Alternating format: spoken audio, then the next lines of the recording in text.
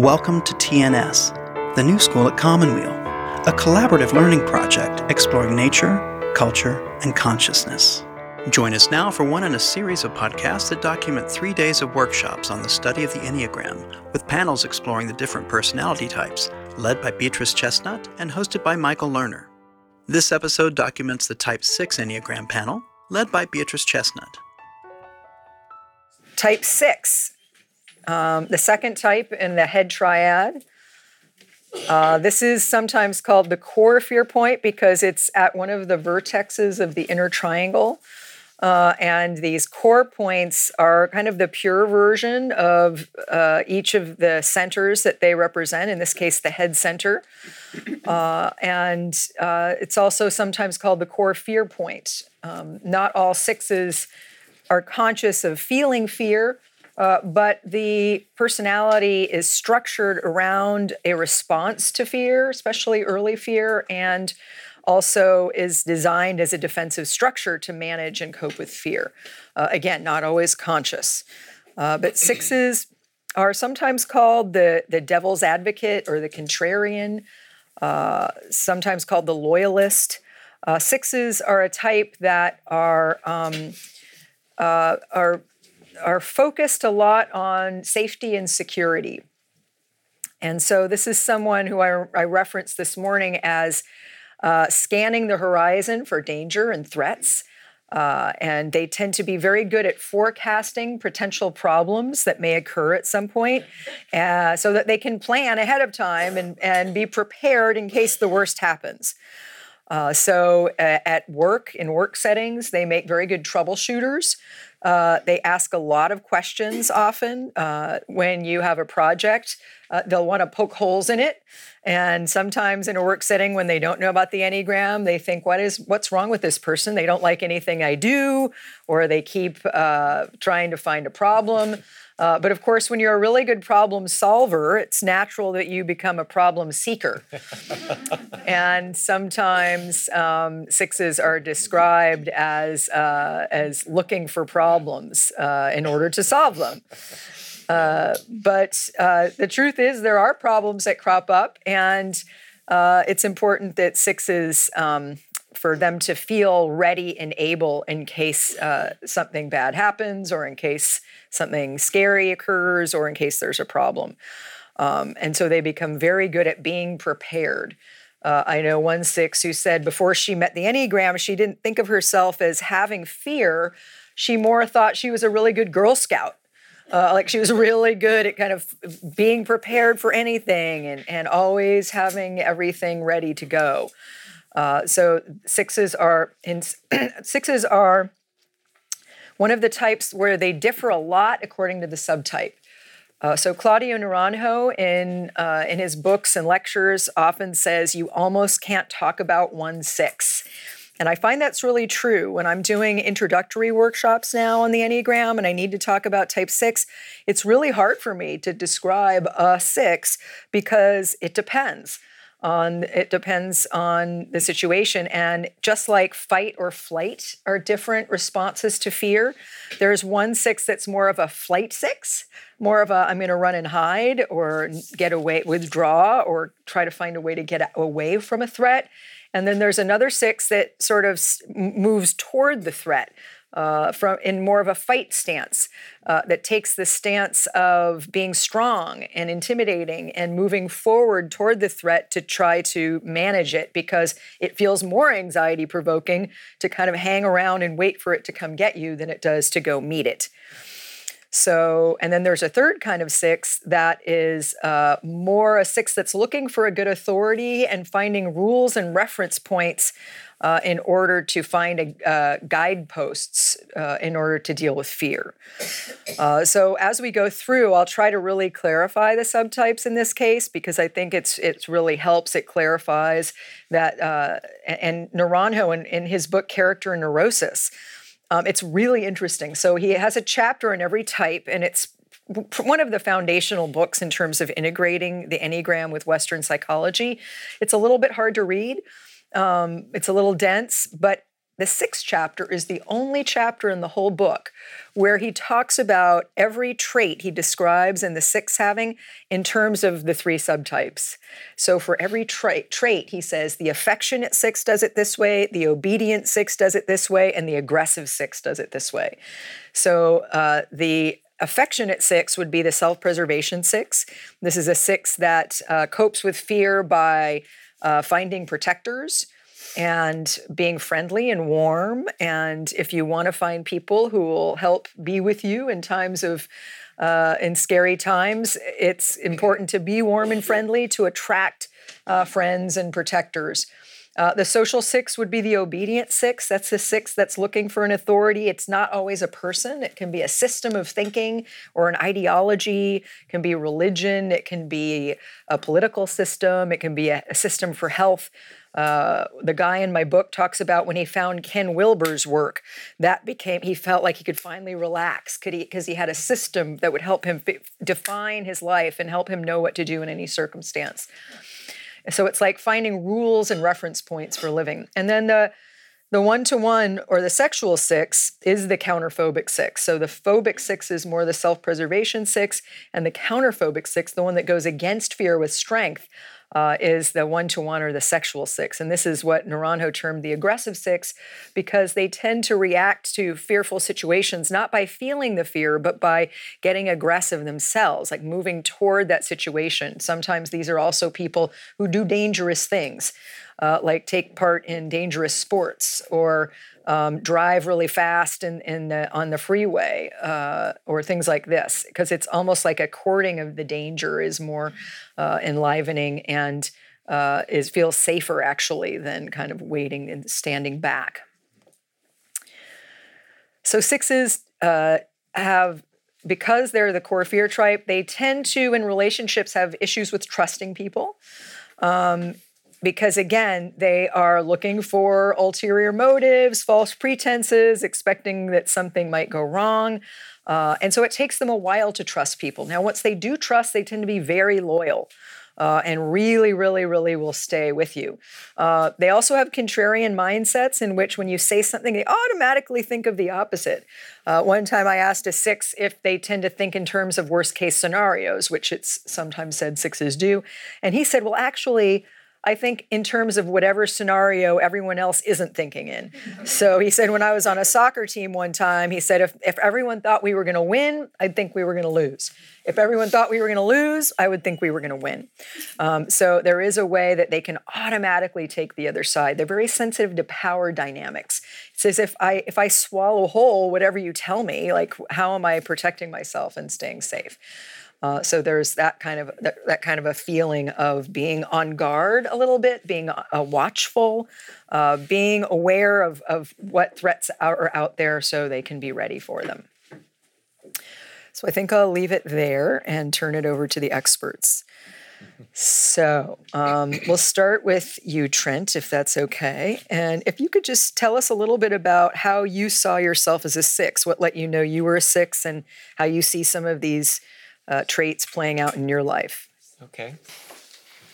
Yeah, well, I'm aware in this moment, I do a lot of leading workshops and stuff, but I'm aware of how nervous I feel talking about myself in this vulnerable way. So I'm like, this is an interesting experience. So I came to the Enneagram, I actually had a good experience with a teacher pointing out my Enneagram type. I was in a large training where I think almost everybody there had already had some familiarity with the Enneagram, and we're kind of going around the circle and naming their Enneagram numbers. And he got to me. This is somebody who had been working with me for maybe 5 months or so. And he knew, and he was a 5, so he was very observant, and he seemed to be on to me. And it comes to me, and he says, "Well, what's your Enneagram number?" And I said, "Well, I'm a little skeptical of these kind of systems. I don't really get into this kind of thing. I mean, how can we know this is real?" And I sort of see a little bit of 9 and a little bit of this. And he just said, "Well, you're a 6." Right? And that explains it all. Well, and it just pointed out how we approach, in my experience, we approach the Enneagram through our Enneagram pattern, you see. Yes. And so that's where it really showed me how deeply this goes. Yeah. And then that was an immediate conversion moment for me in some ways. And then another way in which it goes deeply, I was thinking of what to say today, come up with a couple of stories or something to share. And just to show you how subtle and tenacious these patterns are around planning worst case scenarios or planning ahead for danger. And how automatic they are. Just last night, I was walking across the street. I live in San Francisco, and it's sort of a busy intersection. And it's just actually one of these intersections where you got 3 streets. And there was this couple that was trying to catch the 37 bus, like across 2 of the streets. And it's a very hard bus to get, so it doesn't come very often. And they ran out into the middle of traffic. Right? And so the first thing, I would just immediately, okay, bus coming, it's going to hit them. I have my phone in my pocket. I can call 911. I can run out and do CPR. All of this happened within seconds. Yes. I imagined all of this. Mm-hmm. Yes. This is not something that's something I have to work for. It just happens. Mm-hmm. You know, I'll walk past a dog and I'll immediately think, oh, it could bite me this way or it could move this way. I'll walk around it this way. These things just come. So I've learned it's not about getting rid of that. I mean, good luck with that, I think. You know what I mean? It's just whatever that pattern is for you, good luck with it, right? It's more about just getting that space for me around it. And actually a little bit of humor. Yes. You know, a little bit of humor. I was in the middle of a lake once, floating on a little tube thing. And I heard a speedboat revving up. People had just gotten into the boat. They were still at the dock, and it was revving up. And I had a thought of it shredding me, you know, as it would like run over me, and I would be just in shreds, right? And it was just like, what? And I just started laughing. That this is so absurd, how these things come, you know. And yet that's what it is. So, yeah.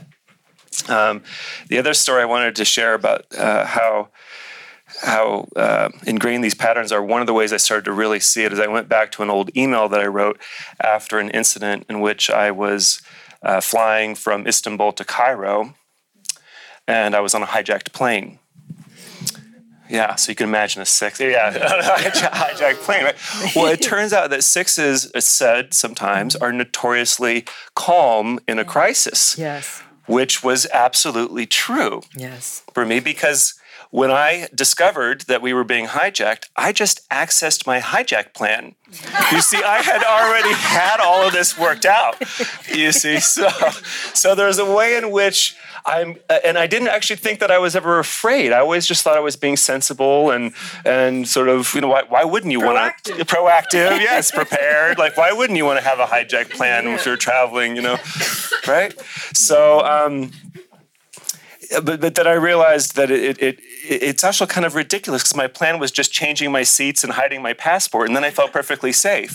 So it's like in another way, it doesn't make any sense. But so long I had the plan and I could execute it, then I could feel comfortable, and I was totally calm. And I was imagining, okay, well, if they come down the aisle, then I can trip them or I can do something.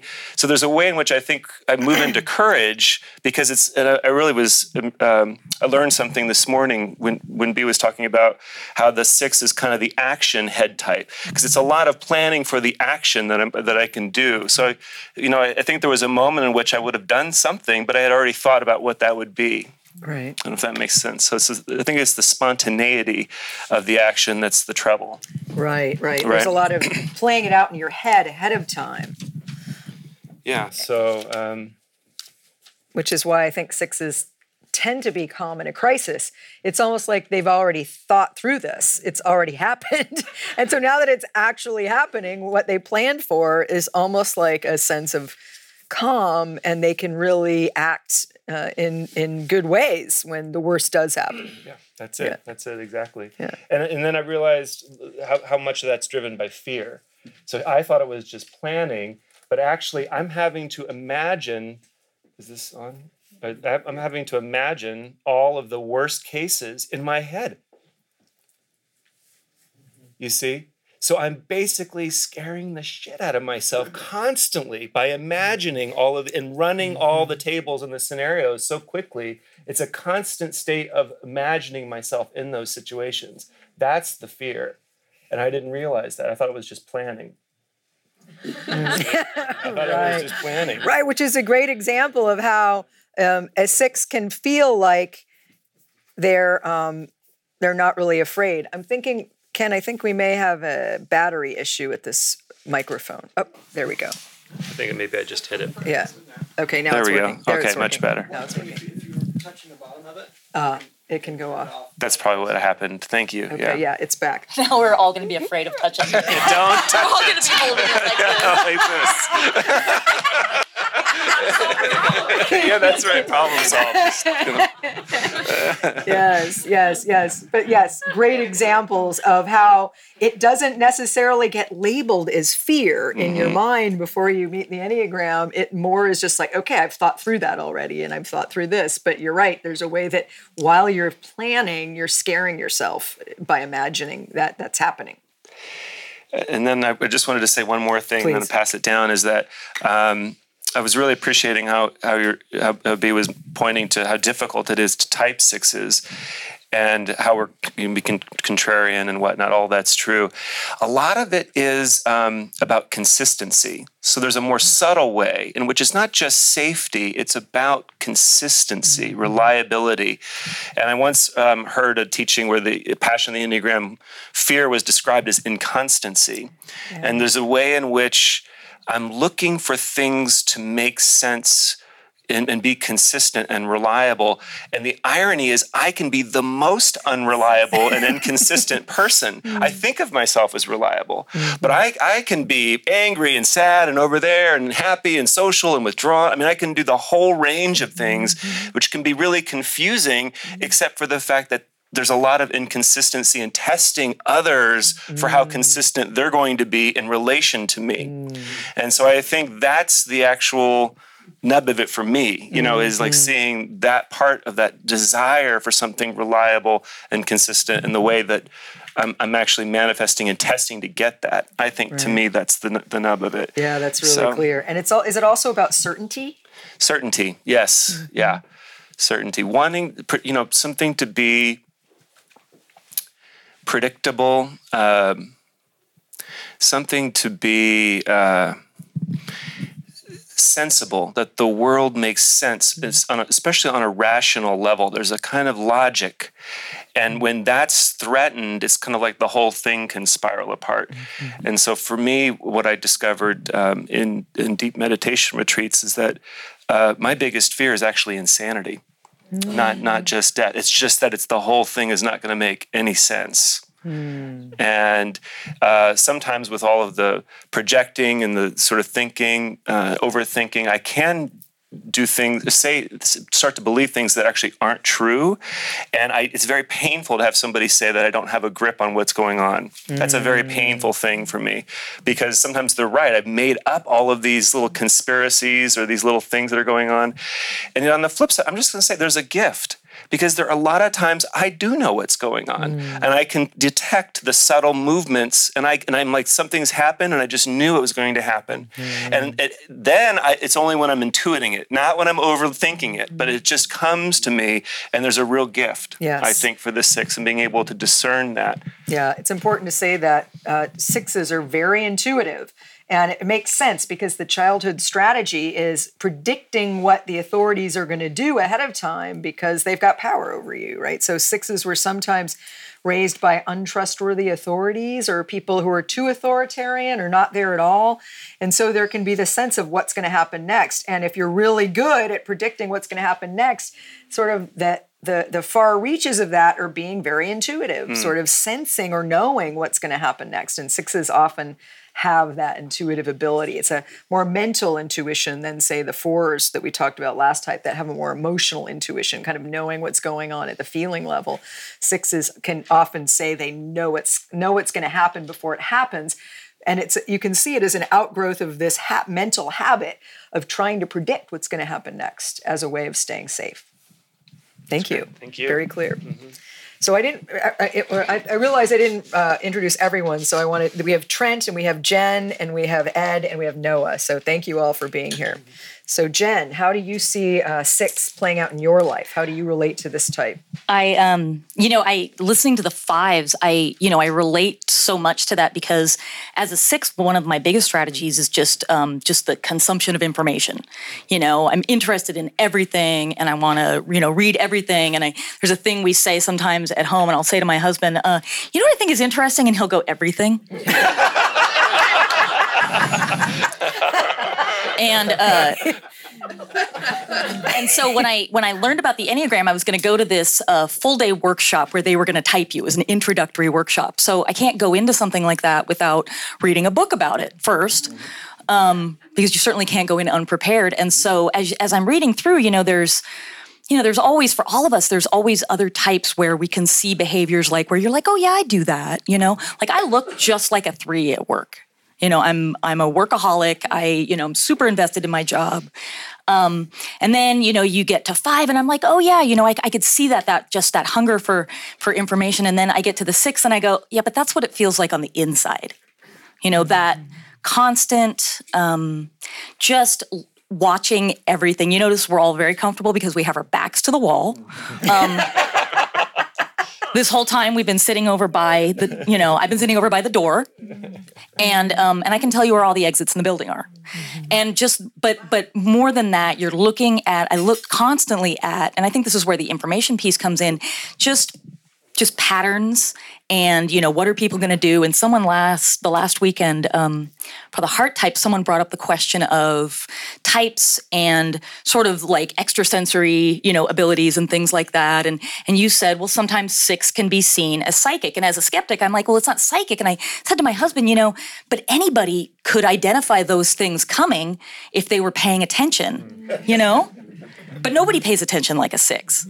Right. Exactly. Nobody else has to remember what everyone was wearing so that in case they see them later, they, know where'd that person come from. Nobody else needs to look at all that.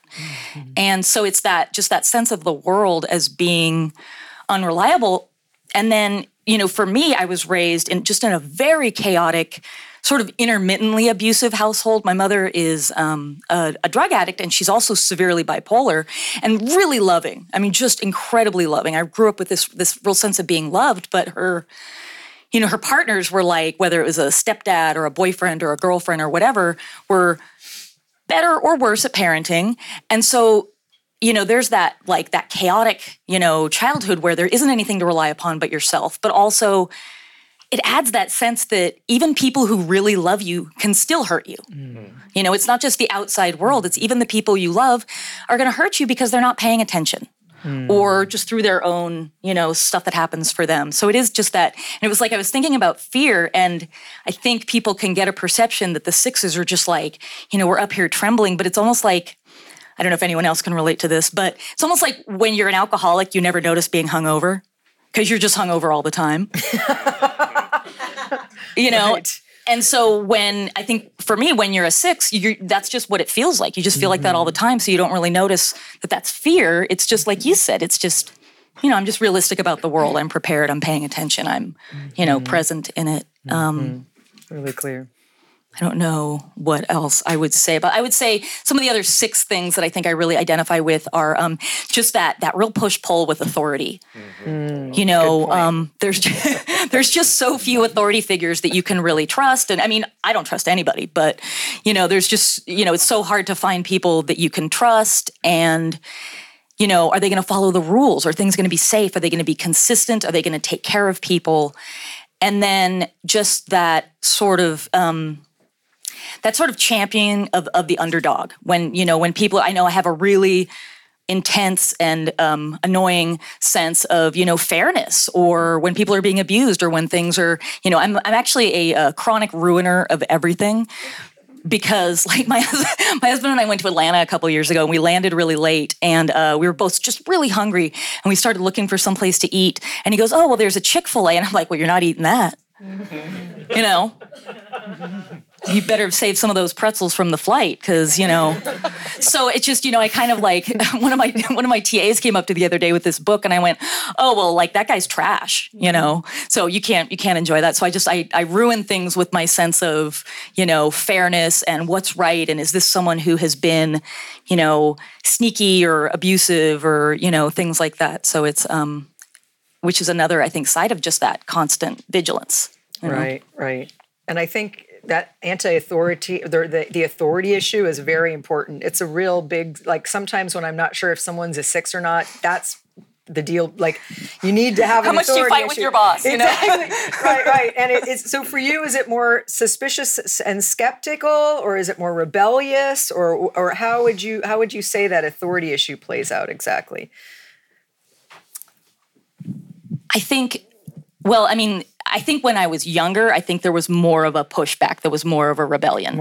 I think I'm better now at kind of judging, where people are coming from. But yeah, it's definitely there's definitely I can work with people as long as I feel like they're not actively trying to be, dishonest or take advantage or, be injurious to people. Mm-hmm. Okay. But that's kind of new. That's really clear. Yeah. All right. Thank you very much. Yeah. So Ed, how did you know yourself as a 6, and how does this show up for you? Well, Bea and I have been friends now for probably 20 years, and she first invited me to come witness an Enneagram panel. They were hour long. I think we were going through all of them in a weekend, I believe. And so I was there for the whole thing, and I was witnessing the 3s, and I really identified with being a 3. Very much about achievement and accomplishment and getting things done. But it wasn't until the 6 panel came up and I started to listen to them and I go, oh my God, these are my long lost brothers and sisters. Where the hell have you been all of my life? Like I had no idea that people felt the same way that I did. And and I can feel it now, it was a very emotional space for me to witness that. And every time I recount that story, I could feel it coming up for me viscerally. And so it's like, okay, I'm a 6, and I'm on the counterphobic side of things. I definitely have issues. I won't say issues. I struggle with authority. With authority, it's a matter of respect. I need to know that they've thought things through, that they've looked through other viewpoints, that they've seen the other side or where their weaknesses are, so that I can feel comfortable that it's somebody I can trust, that they're also looking at the bigger picture of things. When that's not visible or I don't see it, then I lose respect really quickly and I don't trust them anymore. For that reason, I'm self-employed. So, you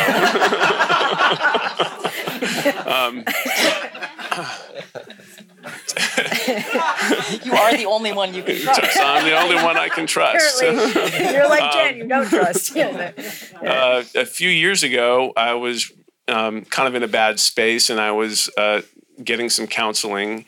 And during that process, the therapist was asking me about my upbringing and specifically about my mom. And it turns out that right after I was born, literally right after my mom started suffering migraine headaches, but she'd only have them on the weekends.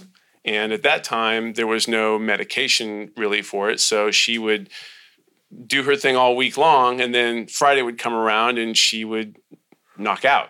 And she'd be out for the weekend. And so as an infant, as a young person, mom's the center of the world. And so during the week, everything's great. And then the weekend comes around and mom is nowhere there. And so my own theory behind this is that there's a distrust to authority, or there's uncertainty, and then there's fear about who's going to watch out for me.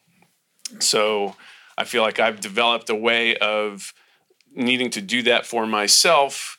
And instead of feeling the fear, I tend to be more aggressive towards it. People ask, my relationship for fear is like, what is that? It doesn't show up in terms of me being afraid.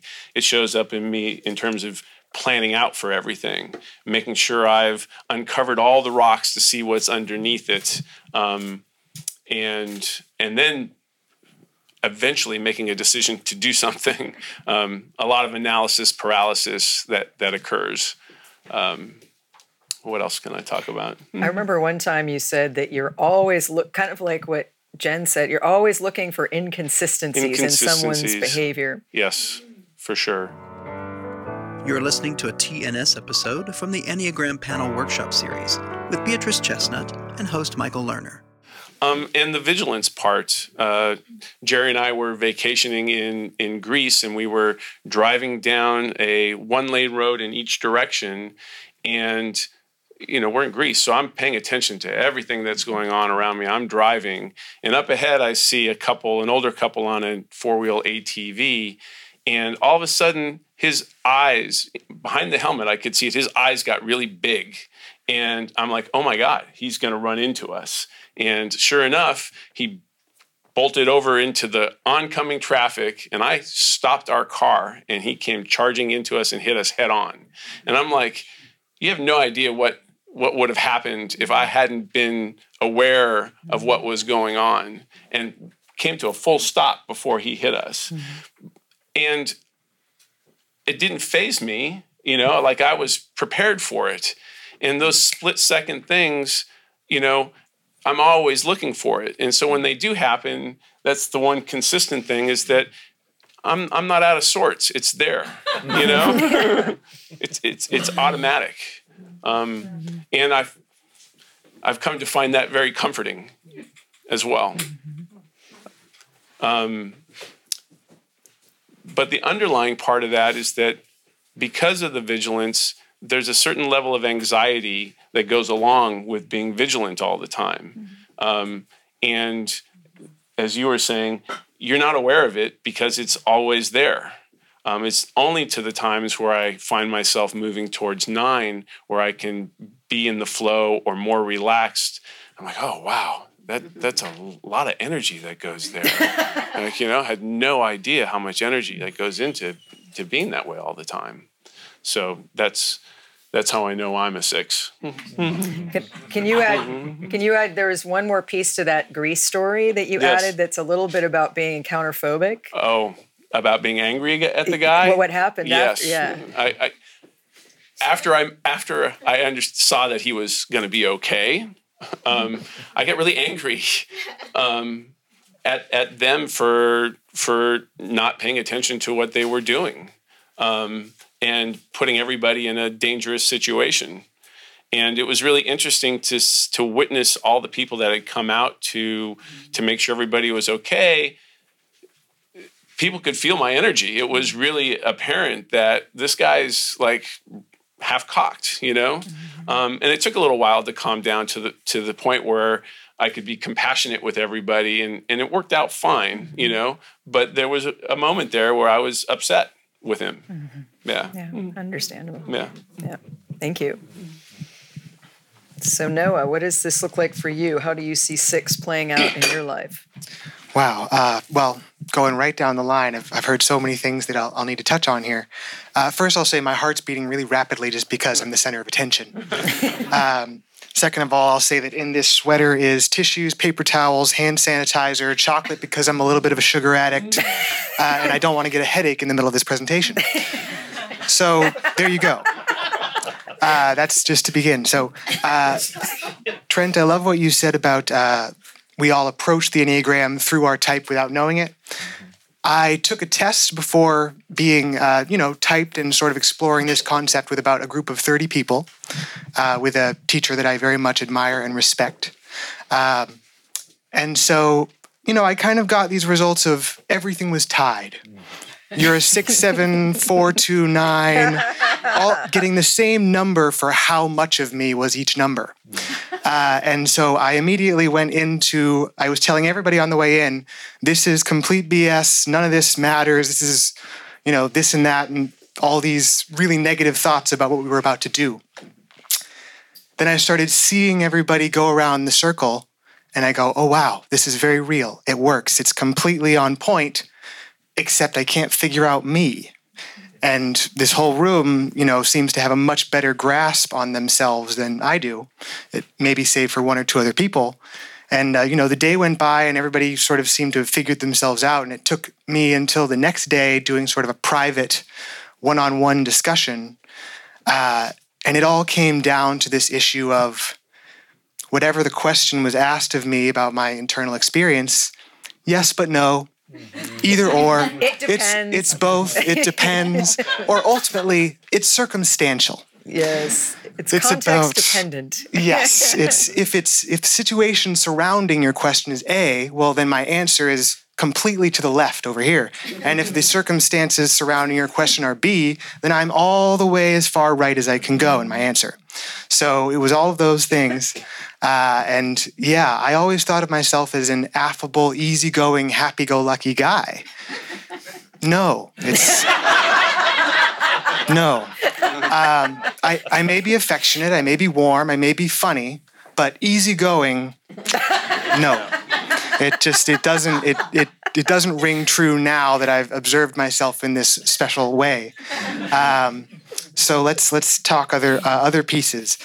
The hypervigilance. When I feel a presence behind me as I'm walking on the street, the urge to turn around and check them out is just overwhelming.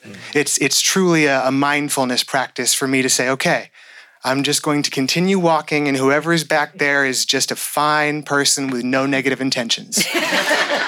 That's a really big, hard exercise. I'm always preparing for bodily harm or danger or attack. I've never been in a fight, not one time.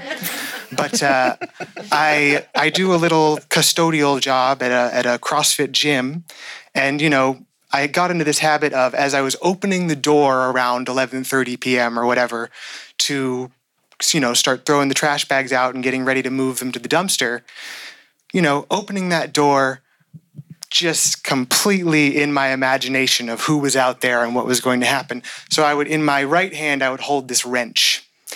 And the wrench, it's just the wrench is just me, feigning. I have the wrench, and in my left hand, in my pocket, is a screwdriver. So I'm going to wave at them with the wrench, and they think that that's all there is, and then I get them in the gut with the screwdriver. So there's never been anybody outside that door. Just preparing for nothing. And so let's see. Authority, my thoughts on authority are generally, who would want to be in a position of authority or power if they do not intend to misuse it? That's my honest first thought. If you want to be president, you're probably shady. That's my thought. If you don't need to abuse power, then you don't need to have power, right? Is my thought. When people say, well, no, you don't vote, you're apathetic. I say, well, I just truly believe at my core that my vote is put into a suitcase and thrown into a river. and that makes it really hard to commit to any course of action. That indecision, analysis paralysis was brought up, and it's because, to me, the world is full of chaos, conspiracy, and untruth. In fact, the idea of truth to me is like an oxymoron. There is no truth. I can look at objectively observable phenomenon, again, gathering information, wanting to know what the boundaries are and needing information to feel like I can move forward. But, I can look at objective phenomenon and try to organize my perception around what I see. And once I've sort of organized my best guess, not truth, just my best guess, I'm just kind of sitting around waiting to be proven wrong. For the next thing that I learn that will show me why my current perception is wrong or incomplete. I'm all about the conspiracy theories and, what's going on in Antarctica and all those kinds of things. And then let's see, there's something else that I meant to touch on here that I can't. Phobia and counterphobia, the pushing back against the fear I very much find myself in the self-pres 6. So when I end up counterphobic, angry, aggressive, approaching fear in that way, for me, that's very much an out-of-body experience. The anger demon has got me, and I'm not really in control of what I'm doing is how it feels. I'm on the attack in a way that's scary to me as much as it's scary to the other people. And then I find a little bit of that approaching fear in my socializing, where I can really feel when I'm going to make the choice that's not always the choice I make, to say to a stranger, oh, hey, how about this thing that I see right there that maybe we have in common? To me, that's just like this moment of like, I've just popped open a soda can and there's no lid. I have to drink the whole thing or pour it out. But it's open now, you know? And so to me, that's a counterphobic moment, kind of saying, well, I'm not going to sit here and wonder, what does this person think of me or what's going on inside their head over there? I'm going to say, hey, I'll try to get to know you. And essentially testing for me, that idea of sort of testing, poking things to see if they'll be aggressive. It's about disarming whatever fear I have projected onto that thing. So if I can get to know it or somebody, I can disarm whatever I think is terrifying about them. I guess I'll end on the way I feel in life is that I come into new situations and experiences cloaked, meaning I'm wearing sort of an invisibility cloak of, I don't really understand how I do it, but there's this idea of you're not going to get to know me unless I decide that that's cool. Mm-hmm. And so I come in cloaked and I go up to the thing or the person and I go, little push, tap, tap. Are you dangerous? Are you harmful? No? Okay. And when I can finally develop that trust of, okay, I've pushed and tapped a little bit and nothing bad has happened. Maybe this person seems nice and interesting and now I'm curious. Whoosh, up comes the cloak and I'm here and I'm ready to engage with my real self. But until I can find that first modicum of trust, I'm wearing my invisibility cloak of, you won't really know who I am or what I'm about, Yeah, and on that, so what does it take for you to trust someone, and how does the trust development process go from there? This one's really hard for me to say because, at this point, the person I would identify as the love of my life is a 4, and has that very much that push-pull relationship style, and I've developed a very strong trust for this person, and so it's confusing to me because usually I am looking for that idea of predictability, consistency. It will be the same way. It's predictability and consistency for me are, again, elusive and ethereal. But I like to say that many times I've heard the phrase in life, no news is good news. And coming from the 6 perspective, that is just the most untrue statement I have ever heard. If the news is good, that's great. I'm excited to hear the good news, no doubt. But if the news is bad, I need to know that too. Because no news, the unknown, that is the ultimate fear. I'm not going to jump into a lake if I can't see to the bottom. It's just, if I don't know, I can't go. Plus, there might be a guy on the dock in a boat who's You never know. You never know. That's you never know. Yeah. Right. So you touched on a few things I just want to highlight. One is that the counterphobic versus phobic spectrum. Most 6s will say there's no such thing as 100% phobic and 100% counterphobic. Now, usually, especially depending on what subtype you are, you fall at one end or the other. Self-preservation subtype more at the phobic end, sexual subtype more at the counterphobic end, social subtype kind of in the middle is sort of a mix. But even the most phobic sixes will tell you they have experiences of counterphobia on a regular basis. And I think that was a great example. I hadn't really thought about that even just like really opening yourself up to somebody can be a counterphobic experience, especially if you're a phobic six. And so it's important to keep that in mind, that that's a spectrum, and they tend to usually you're at one end or the other most of the time, but it's not all the time, and it's a little bit more of a mixture in reality. And also, you mentioned projection, and that's the main defense mechanism of the six. We talked about 4s introject; they take something outside themselves, inside themselves, in order to control it unconsciously.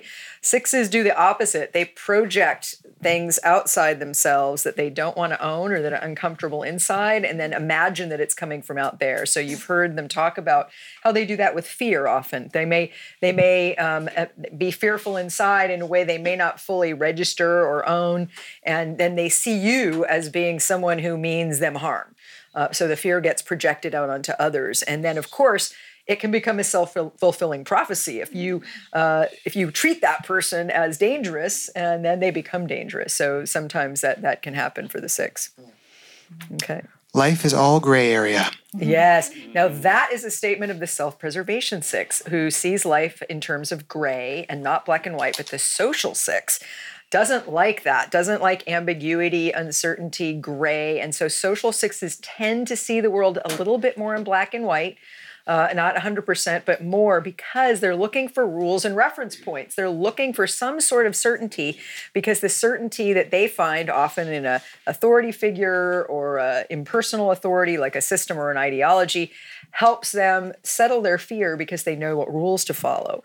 And so sometimes they can sort of be even too much of a true believer in something because they give their authority to that system of rules so that they can feel more safe. And I'm always looking for the thing I can be the true believer in. I'm wanting and seeking and asking others, deferring out to try to find where the black and white is and the markers, and seeing them in the same place all the time. But I can never get there. And you can always ask more questions. There's always something to doubt, right? Yes. I as much as I look for the black and white, I get stuck in the gray. Yeah. And I can be pushed to the point of, finding, okay, well, this is my opinion. I've found the black and white, but even when I find that place, it's usually a contradiction of some other thing that has been posed from outside of myself. The devil's advocate stance. So. All right, beautiful. Thank you so much. Very clear. So why don't we start with Trent again? And I want to just ask you, and too, if you want to say what your subtype is, that might help people. And then also, what's helped you grow? How has understanding all these 6 patterns helped you on your growth path?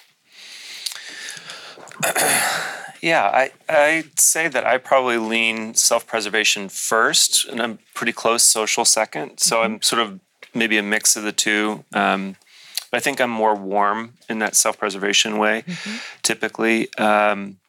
And then the sexual counterphobic would probably be my least. But I really see all 3 come out, a lot. So in different contexts, I can really relate to all 3 of them.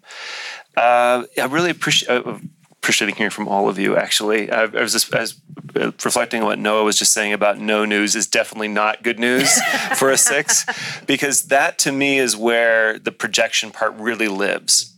You see, if I don't mind if you're angry at me, I don't mind if you have a hostile intention toward me as much, because I can prepare for that. What I don't like is when I don't know what's going on.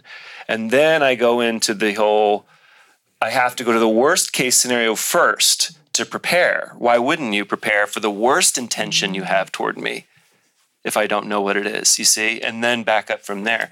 So one of the things that's helped me is just to relax that a little bit. And as I see, I'm going into that, I don't know what their intention is toward me, they must be hostile, blah, blah, blah. If I can relax that, coming into the body is really helpful. All of the good things start to come next. You know what I mean? If I just let it, I can start to see, actually, I think they're just kind of embarrassed, which is why they're not coming toward me. And then there's almost like a ring of truth to it that comes when I'm more settled. So if I allow myself not to get completely hooked by that first worst case scenario, I can actually more intuitively come into what's going on. So that's been really helpful to me, coming into the body. Right, getting in touch with your settle. body. Sometimes when I was working with 1-6, he would go around and around and around in his head, and I say, well, what happens if you go into your gut? What is your gut telling you? Or what is your heart telling you? So getting out of the head into the body is a good way to get more in touch with feelings and physical sensations. And like you talking about, like the real evidence that's in front of you, aside from the story you might make up. Yes. Right. And then I love that you said you might pick up on something and then you get an intuitive hit like, yeah, that's right. And sort of you start to sort of sense what might be more true. That's it. And then learning to trust that intuition. Yes. Because it's not the figuring out that ever really gets me to the truth. It's the intuitive hit of when I'm more relaxed and, you know what? That's totally what's going on with them. And I can be compassionate then rather than fearful. Right. Right. And I also hear you saying it's for 6s, a big growth piece is learning to own their own authority, right? Instead of projecting sort of the authority out there and the fear of authority out there, being your own good authority, like you're saying, recognizing like, I just got a really accurate sense of what's going on with that person. And trusting that. That's like you trusting your own inner authority, your own sense of your ability to kind of say what's true or not really, aside from the fear. That's it. I was going to say one more thing really quickly is that the poking. That's, I get feedback all the time that I'm a poker, but there was a time when I would physically poke people. Like, I would sort of like tickle or poke and then, it really took a compassionate friend to say, that's not okay. People don't like that, but that's what it was testing. Yes. But now it's a kind of more metaphorical poke, but I'd poke a lot. That's questioning, poking holes. And it's almost a physical. I almost get a picture of like poking the beast, to see like, are you going to react now? Are you going to react now? Because it's better for you if you get data about what will set them off than it is just sitting back there wondering what's going to happen next or what will set them off. And then if a friend is unclear to me and I start poking and then they get angry, then I say, well, I knew you were angry all along. So I'm actually safe. I'm safe when they finally say they're angry, but then I made them angry by poking and questioning, and you see what I mean? Yes. But that's safer. That's the self-fulfilling prophecy. Yeah, then I'm like, well, they're angry. Okay, well, that feels good. Yeah. Now I know. I knew it. I know. There's something it. certain here. They're angry. Okay, that I can relate to. Yeah. Okay. Anyway, thank you. So Jen, what's helped you grow? And do you have a sense of what your subtype is? I think it's really, that made a lot of sense to me. I think I tend to, they all kind of made sense to me in different ways. I think the social probably makes the least amount of sense to me because I am such a skeptic, because I integrate everything and I say, oh, well, I really believe most of this, but then there's pieces, I always am looking for, what's the loophole? What's the flaw? I think that I tend to have, I was listening to what Tracy was saying in the 5 panel about being really introverted, but being able to be really social and really outgoing. And that's exactly what I do. And so I was thinking, oh, maybe I'm social, but then I realized I don't really do it to form alliances. This is going to sound terrible. Sorry. I don't really do it to form alliances so much as I do it to control situations. Because I do it more in situations that are uncomfortable, where I'll talk to people I don't know, or I'll, approach them. And it's like because I want to bring people in this close, but I'm never going to bring them in this close. But if they're this close, I know exactly what they're doing. You can watch them better. Right. So it's a certain amount of, like, trying to kind of control those situations. And I was, because so much of it, and this is really where the work is for me, is so much of it is about, do I really have to control all of the power dynamics around me? Do I really have to constantly be, and that doesn't mean I have to be in charge all the time, but I have to have a vision of, where everybody is and, where I am in that. And I was thinking about this. I have a TA who was my TA for a while, and recently she's been copying the homework for some of my students because she's working out of the same book with the teacher she's working with right now. And it takes her an extra 10 minutes a week. And she's been doing it for about a month. And I am viscerally uncomfortable with it. And it's just been really bugging me. And I keep thinking, I'm going to lie to her and tell her we're working out of a different book now, or I'm going to tell her, I'm going to get in there and I'm going to do it before she does, and I'm going why am I doing this? And this is a woman who is starting in a teaching position next semester that I helped her get. But her doing something for me just made me, it threw off the power dynamic for me, And so I realized that's just so much more one-to-one. That's so much more, I don't present a position of strength I'm this big, strong, person, but it's still a position of being the authority figure or being invulnerable. Yeah, or being invulnerable or kind of having all the answers. And I have to inject a lot of warmth and humor into it because otherwise it would be unpalatable. It would be harder. To be the authority. It's hard to be. So, I think especially as a woman, I have to soften it a lot. But it's I really, we talked about it last time. I've been really wrestling with subtype, and that just ended up being the thing that made the most sense. And then in terms of the vast amount of work I clearly need to do on myself. You should see my New Year's resolutions. It's 50, items with photographs and circles and lines drawn on the other side and 8x10 glossies. So in terms of for a while I had a Post-it that sat on my binder at work and it said, it's not personal. And that I had it there for a year, and that's what it took for me to not take what everybody, if someone said it had an opinion that disagreed with me or questioned something that had happened, I would, take it personally and it's an attack and it's, they hate me or they don't think I'm doing a good job. And I had to have that, and that really helped a lot. It's bizarre. Post-its are amazing. They're an amazing therapeutic tool. But it just, that helped a lot. And so that's kind of the area that I, clearly need to do a lot of work on, is just being able to, trust people, this much, or be able to kind of let go of some of that control, and maybe things are going to be okay. I think, everyone will be happy to know I have a therapist. And also, I'm married to a 3, and so a 6 who looks like a 3 on the outside and a 3, and that's not a household you'd think of where there'd be a lot of authenticity. But my husband and I are both in recovery, and being in recovery really requires you to look at yourself, even the gross parts. I'm not in any position to judge anybody because I don't remember my 20s, and so it really helps you look at yourself and to take accountability and to be authentic and to try to be, vulnerable and think about your actions. And I think that, you were talking about cracks and things can be a strength. That's huge. That's huge for me. It really saved me from being much more of a monster. The fact that I do have to look at, my own part in things, and I have to try to be authentic. And I have the perfect job for a 6. I work with emotionally disturbed boys who have behavior problems. So, and a lot of them have been really traumatized. And so, they really need this safe place, but they also need this constant supervision and this constant, kind of maintenance about the structure and what's going on around them. And nobody understands how to create safety better than a 6, so it's just the perfect, it's the perfect job for me. And so that helps me to try more things, because I'm really good at it and I feel really comfortable there. I can push myself sometimes in a way that I couldn't in an environment where I wasn't as sure as myself. So I can, my therapist will tell me, well, why don't you try letting someone else do something? And I'm like, and then I, what's that? And then I can try to do it. So that's beautiful. Thank you. Really clear.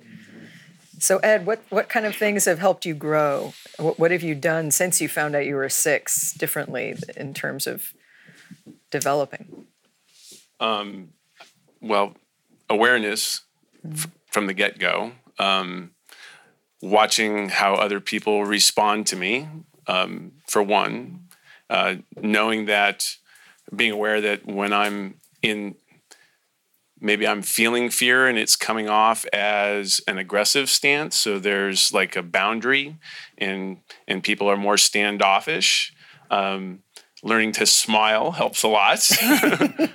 Learning to be vulnerable helps a lot in inviting people to engage. And it helps calm my fears, my anxiety, if I can smile at myself in the moment and being aware that this is going on. A lot of times it's unconscious. I'm not aware that it's going on. I'm in my head going about my business, and I notice at some point in time, I notice there's an avoidance of other people approaching me.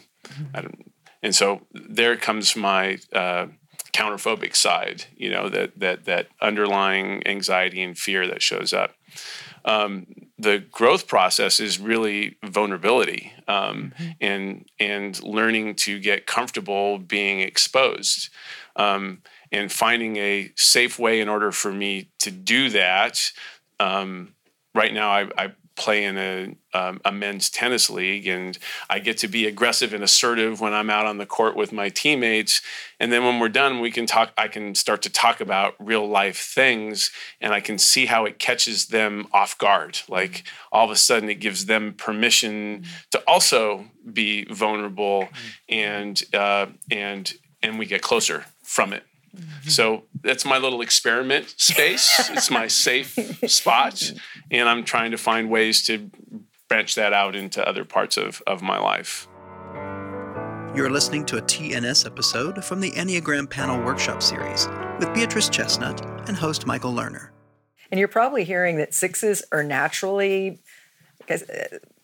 modest and humble. There's not a big ego. There's a lot of self-deprecation, let's put it. Yeah. Yes, for sure. Yeah. So let's see, subtype and growth. I reconfirmed my self-pres subtype today by driving 10 miles on the side of a mountain with no guardrail. And just so you all know, I am looking for recommendations about a different way back. But the idea with that whole situation was, for that 10 miles, that's a very tense situation for me. 10 into 12 miles an hour. If anybody, I thank God there was nobody behind me the whole time, because I'd need all the turnoffs, all the pull-outs. And so that I reconfirmed that it's all about bodily harm, fear of physical danger, safety, what could go wrong in the realm of literally survival. Okay, subtype done. Okay. Growth. So I catch myself sixing very often now. Catching myself in the act was the first step, just like you were saying, awareness. And so I now am able to do two things when I catch myself sixing. And the first thing is I can say, okay, my imagination has taken me very far right now. It's taken me in a negative direction. But if it can take me that far in that direction, my imagination could hypothetically take me equally as far in a different direction. So I try to use the power of my imagination to whatever the most positive outcome could be, as a counterbalance to the most negative outcome, which comes to me so effortlessly. Delightful, right? And so then let's see, what else do I do when I catch myself there? I also have been able to say to myself in those times, okay, I've caught myself doing this habit, so I'll try to think like someone who's not a 6.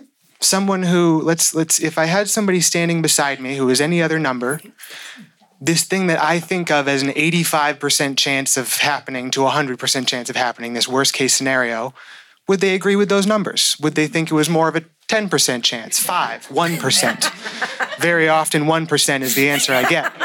And so, those things that I think of that other people go, really? You're wasting your energy and time thinking about that? That's crazy. That will never happen. That's the 1% times I'm talking about. And so hijacked plane. Right. when you end up in the 1%, yeah, you do real well as a 6. And I've been there a few times where I got that thing that was so impossible happened, and I said to everybody around me, see, you know? Okay, then there's also the thought loop where, you know, there's a situation that has to be tended or something that has to be done, and I immediately start my internal questioning. Question A leads to B, B leads to C, C leads to D, E, F, and G leads right back to question A. I'm on a thought loop. I get right back to the beginning where I started, and in those times I think to myself, well, okay, I'm having all this thought loop exists because I don't want to start acting and end up with these worst case negative scenarios I'm imagining. And so I then have to reframe for myself and say, okay, staying on this thought loop is also a negative scenario. It's not good to be here. This is not productive. And sometimes I like to tell myself, hey, think like an 8, you know? Any action is better than no action, even if it's the wrong action, because then you can start making progress towards what the right one would be, right? Learning from the errors or whatever, what have you. And then my very favorite thing since I've learned about the Enneagram, me and my girlfriend do this, the 6 and the 4 together. This is very powerful because we're such, you know, kind of confusing types, a lot of dichotomy, tendency to catastrophize, you know, in very different ways. And then, of course, there's the projection and the introjection. So those go really interestingly together. And so we've started to play this little game called What Did You Hear? And it's basically this thing where when I say something that I feel is just me making conversation, and all of a sudden we're escalating voices and getting aggressive going on, or vice versa, she says something that's to her just casual conversation and I get riled and reactive. We're both reactive triad, I think, in our conflict styles. So, you know, there's a lot of immediate escalation sometimes. And so we back up and we say, wait, I was just trying to make, you know, some curious observations and have a fun conversation, and you're really not having a good time in it. So what did you hear? What do you think I said? And then when it gets quoted back, I'm often like, wow, you think I said that, or I think you said that? No, the intention behind the words was completely lost going across the air in the room, you know? So all of those little growth pieces have been beyond, you know, just blessings on blessings on blessings to be able to literally rewind situations. Beautiful. You know? Yeah. Thank you so much. Thank you. So I want to say a little bit about the arrow movements, and then we'll open it up to questions. So 6s go back against the arrow to 9 and forward with the arrow to 3. So 3 has been called the stress point. 9 would be the security point. So for 6s, anyone want to give an example of what it's like to go to 9 as a security? So again, in our theory, you go back first and integrate the high side qualities of the arrow against, which in this case would be 9. And then that fortifies you internally to go with the arrow, which is the direction of real spiritual growth, to add in the balancing effect of the arrow point ahead, which would be 3 in this case. So, yeah, you want to speak to that? I think, and I might be grossly interpreting what a 9 does, but I know that for me, you know, when I was younger, I was way more, you know, oh my God, you know, those are fighting words, you know, this is a conflict. And I think now when I see that stress, what is important for me to do is, like, I think about 9s and I think about the way that 9s can take these different viewpoints and kind of merge them with their own or merge with them. And so, you know, reminding myself, it was like that, you know, post-it that said it's not personal, reminding myself about what a harmonious compromise could look like. You know, so if someone makes a suggestion for something that I just think is, you know, horrific, you know, instead of immediately reacting, I have this rule for myself. If I'm really angry with someone, I wait a day to talk to them so that I can really think about it. And I'm usually a pretty quick thinker, but when I'm angry, I have to step away from it, think about it, and then get back to it. And so usually by then I can kind of integrate, where were they coming from? What is the position they're coming from? And the ability to play devil's advocate that a 6 has, it does make it easy for me to be empathetic with people. Well, this is the position they're in, so this is why they would suggest this. And so maybe I can find a way to come back at it from a point of view that isn't just, oh my God, you're endangering my safety, or this is against my values, or things like that. But, here's what you're interested in, here's what I'm interested in. Maybe we can come up with a compromise. Right. So getting more connected to people, seeing more things from other people's points of view, as opposed to just maybe the scary scenario you might create in your head. Relaxing more, getting out of your head into your body. So this is really good for 6s to ground the fearfulness in a sense of their own physical strength, to sort of feeling more grounded by getting more connected to the body, almost like that head has a cushion, the fear and to rest on. And so then going to 3 would be more about taking the risk to be more on stage, to be more recognized, because you probably hear 6s are very self-deprecating, not really owning their own authority, kind of taking the side of the underdog. But at 3, it allows them to sort of be recognized more for their strengths, for the things that they do really well, for the things that they can do, getting out of their head and into action. Allowing themselves to not get caught up in thinking too much before moving ahead, and being more goal-oriented to get more things done and get out of any kind of analysis paralysis that's going on, and also taking credit for the good things that they do instead of sort of hiding out from being recognized. Sometimes it said 6s are afraid of success. As well as other things, and I've heard a 6 say, well, it makes you a target, so getting out of that fearful sense about even having a success and allowing yourself to enjoy more success. Yeah. So Michael, do you have any comments or questions? I thought it was fascinating. I was thinking, isn't Germany considered a 6 culture? Social 6 culture, yes, Germany culture. Is. I was thinking how effective in the military or similar things counterphobic 6s would be, because they're hyper aware of the situation. And I think General McChrystal had a line that I always liked. He said, when you're with the enemy, be courteous, be nice, and have a plan to kill everybody in the room. And so it was that combination of you're courteous, you're civil, you're nice, you're aware of everything, and you could kill everybody in the room. And so it was that, at least it seems to me that I see that hyper alert scanning of everything, and precisely that planning for every possibility. And then when you were on the plane that got hijacked, you go into this deep calm because you've thought this out already. You have your plan. And it seems to me that's a very military ability. Yeah, there could be an application. One time I was with Ed and his family several years ago, and we were at the farmers market at the Ferry Building in San Francisco on a Saturday morning. And if you've ever been there, there's just people everywhere, right? It's a huge crowd. And I remember we were just standing there, like I think waiting, just on our way somewhere. We're just standing there, and Ed leans over and he says, now you see an environment like this is very difficult for me because I need to be paying attention to everything, and I just thought it was such a poignant thing and I was so glad he shared that with me of like, there's so much to pay attention to, and the more complexity and people and everything, the more hyper alert attention there is being paid. Yeah. It's exhausting. It's exhausting. Yeah. Yeah.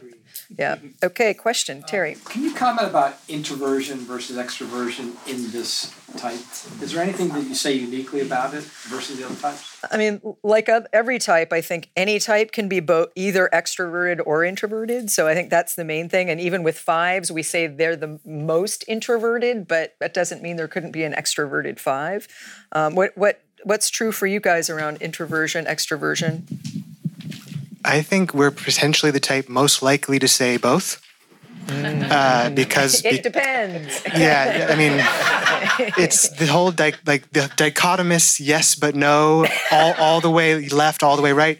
Like, we have a hard time figuring out our subtype because we feel like all three. Have a hard time feeling like what was my wing? I spent a whole year being like, what's my wing? I have 5 wing, 7 wing, 5, and it's like the answer is both. And if I had to pick one, I'd say that I'm 51% 7 wing and 49% 5 wing. So there's just this idea of having to choose just one thing is almost impossible. Like with 7 thing to say though. Well, there you go. 7 wing, there you go. But ambivalence, indecision, those kinds of things make me feel like, oh, I'm an extrovert right now, and then 20 minutes from now I'll be an introvert, and it's just a back and forth all the time. I always go to, where do I recharge my batteries? Like, how do I refill my gas tank? And for me, that's introvert. I like my alone time. It's calm. There's not a lot of stimulus going around. I don't have to be paying attention to things. It gives me a chance to calm myself. So I would lean to the introvert side. And I remember you took the an Enneagram test once and came out as a 5. As a 5, yes. Yeah. One thing is that, I totally agree with the halfway down the scale on things and all of that. There was something I wanted to say about the standing out and the target piece. I like to be underestimated. So I like to lower the expectations, you see. So like if I was playing a game once, it's Catan, I don't know if anybody's played this game, and you're sort of doing things with territory and whatnot, and I'm playing in a group, and there was a counterphobic 6 in the group, and we kept doing the same strategy against each other, like, I don't have anything, look, I'm so undefended, and you can't come after me, and you see, I'm always like downing my side and pointing out how strong the other one is. They're the target, but don't underestimate a 6, because I love Noah's story of, I'm going to throw the wrench over here, but I got the screwdriver right there, so that you're not going to, that's the 6. You got to be careful. I'm just going to say, like, we're not to be trifled with, but I also think that there is a lot of self-deprecation that comes with that, and humor and relatability. Anyway, I just wanted to say that. Yeah. Okay, Jerry? I'm curious to know if any of you have an awareness or a belief around planning and predicting versus calling it in and manifesting it in your life. Like, do you find that some of the ways that you are vigilant and predicting and things like that are actually asking for it to happen?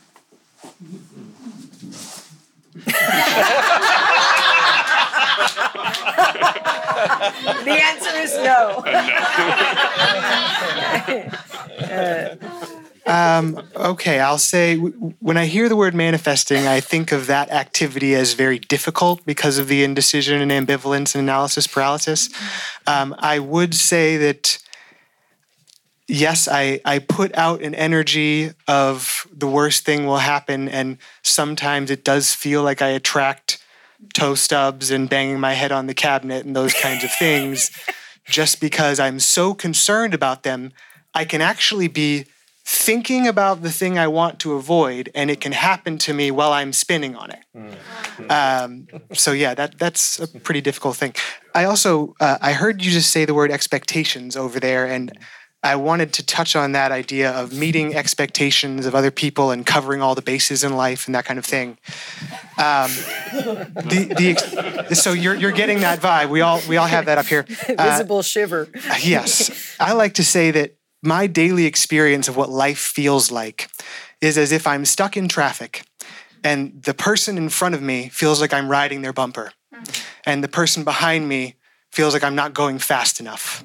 And they're both mad at me for different reasons, opposite expectations, and I feel like I have to meet both. I feel like I have to speed up and slow down at every given moment of every day.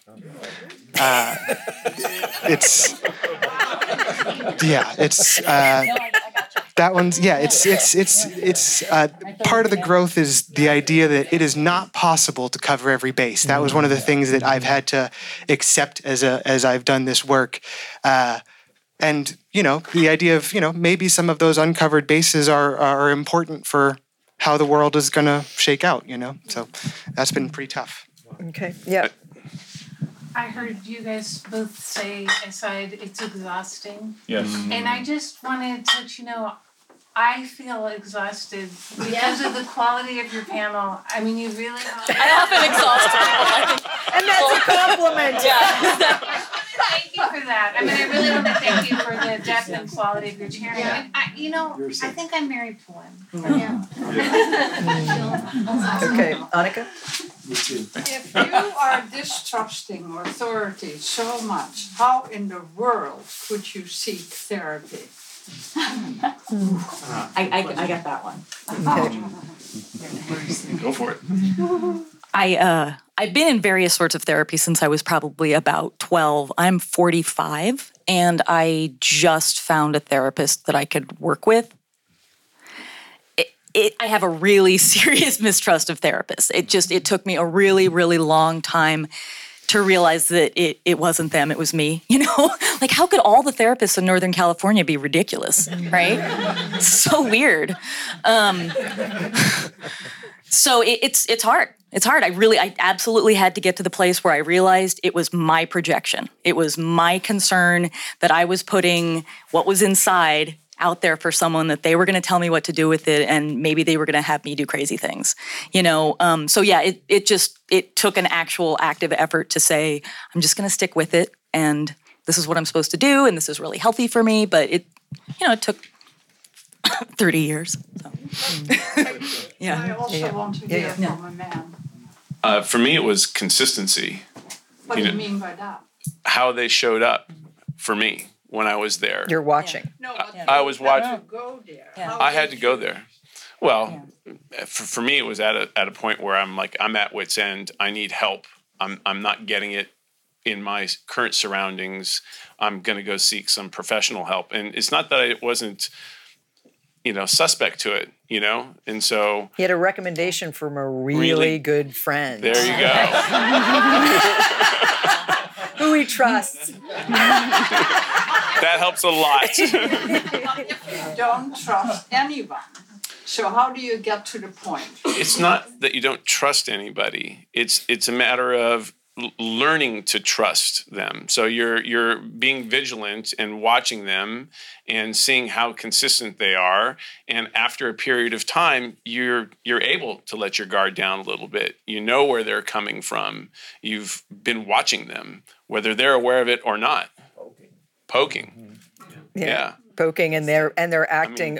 They're having the right response when you poke them. Potentially, we teach and we do a professional workshop for people, for therapists and coaches working with people of different Enneagram types. And one of the things we teach therapists and coaches, when you're working with a 6, they will need to trust you. And so that means you need to recognize that, and you need to be trustworthy. So in other words, if you are doing little things that are little bit questionable, like maybe you're starting late, or maybe you shared something about another client, that they are going to notice that. And so, one of the ways for us on this side of it to handle that is to be trustworthy, right? To be honest, to be transparent, if you make a mistake, admit it, things like that. Yeah. You want to say one more thing? By the way. Yeah. What goes a long way? Making the mistake and admitting it. Right. It gives us a big sense of calm that you can own that piece, and then we can own that too. Because a lot of people don't, right? Yeah. Noah, are you going to say something? Since you mentioned coaching, there's to me, health coaching was the answer to the question you're asking of being able to, how can I go if I don't trust authority and give myself over? The idea of a helping relationship, or a growth relationship with another individual who is on my plane, meaning a health coach is known as more of an advocate and an equal in the relationship, not the expert who is talking down to you. And so essentially, if you're willing to work with me and help me and say, I'm not an authority, I'm on the same level as you, I'm very much more likely to engage in that healing relationship. If you can come alongside me and say, we're in this together, as opposed to I'm up here and you're down there, how can I use my power to help you down there? It's a very different feeling that I think as a 6 I'm much more comfortable with. Thank you very much. Okay. Yeah. Whoever needs it. Would you be willing to talk about how you sussed out for yourselves the difference between like relentless mentalizing and projecting fears as opposed to hearing your own or feeling your own intuition? That's an important question for sixes. Is this projection or intuition? What do you guys think? And how do you get to it? How do you get to intuition? Yeah, it's a key question. Well, for me, I allow myself to go all the way down the rabbit hole with the worst case projections. I don't try to stop it or control it. I let it go. I look at it, and then I back up and I say, how does this feel? You know, what is my body telling me about that mental process? How likely is that to occur? And that helps a lot. I mean, it provides a certain level of calmness without judging myself for going down the rabbit hole in the first place. Yeah. Anyone else want to say about how do you tell the difference between projection and intuition?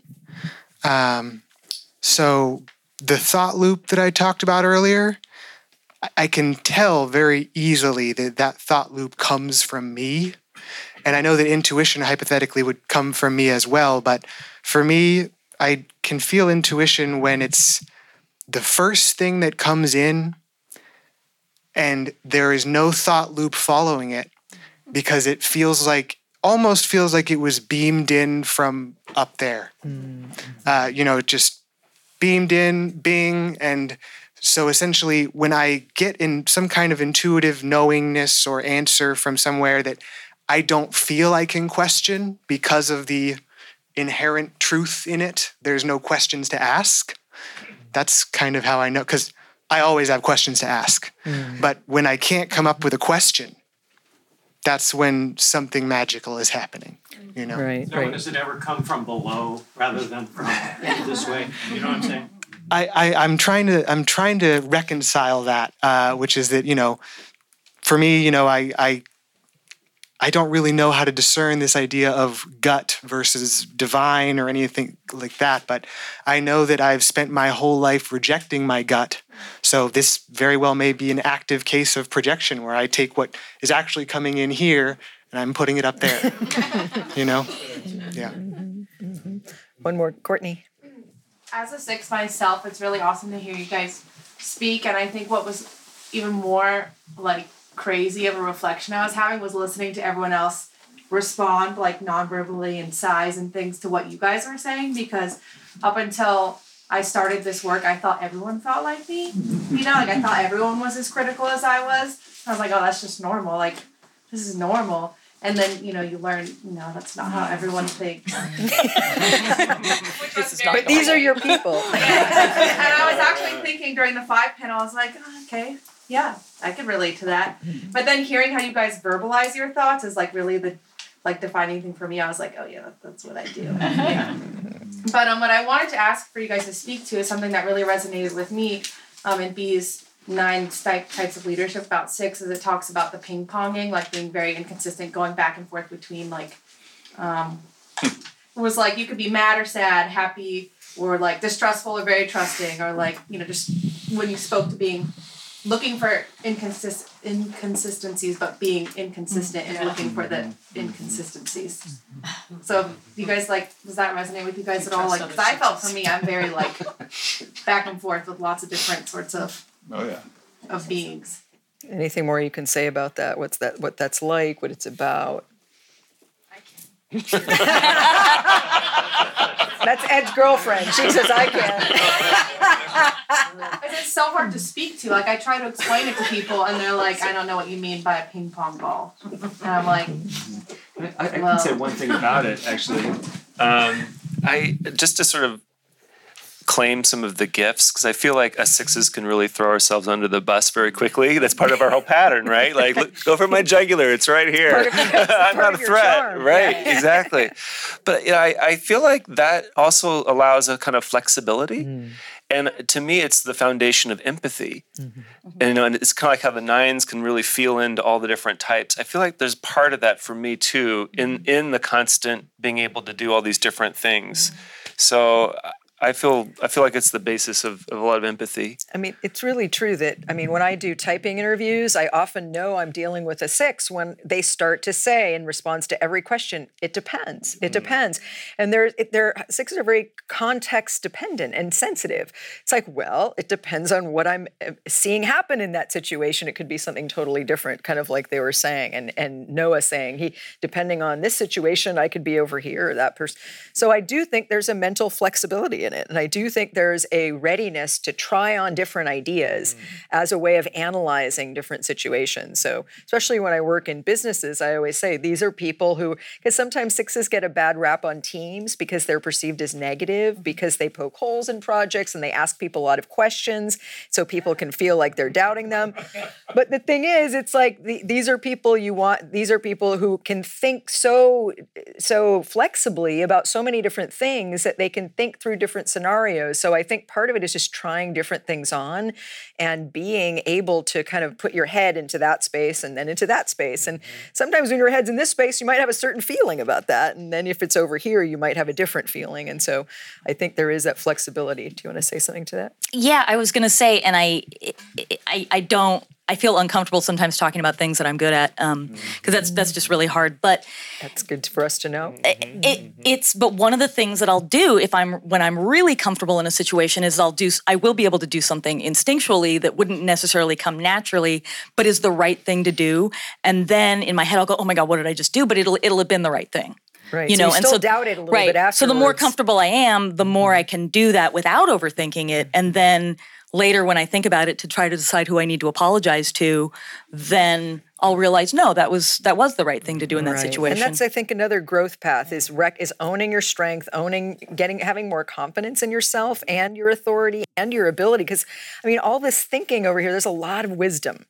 And so I think it's good to end on that high note. And thank you very, very much. Thank you very, very much. You've been listening to a TNS episode documenting the Type 6 panel from the Enneagram Workshop Series.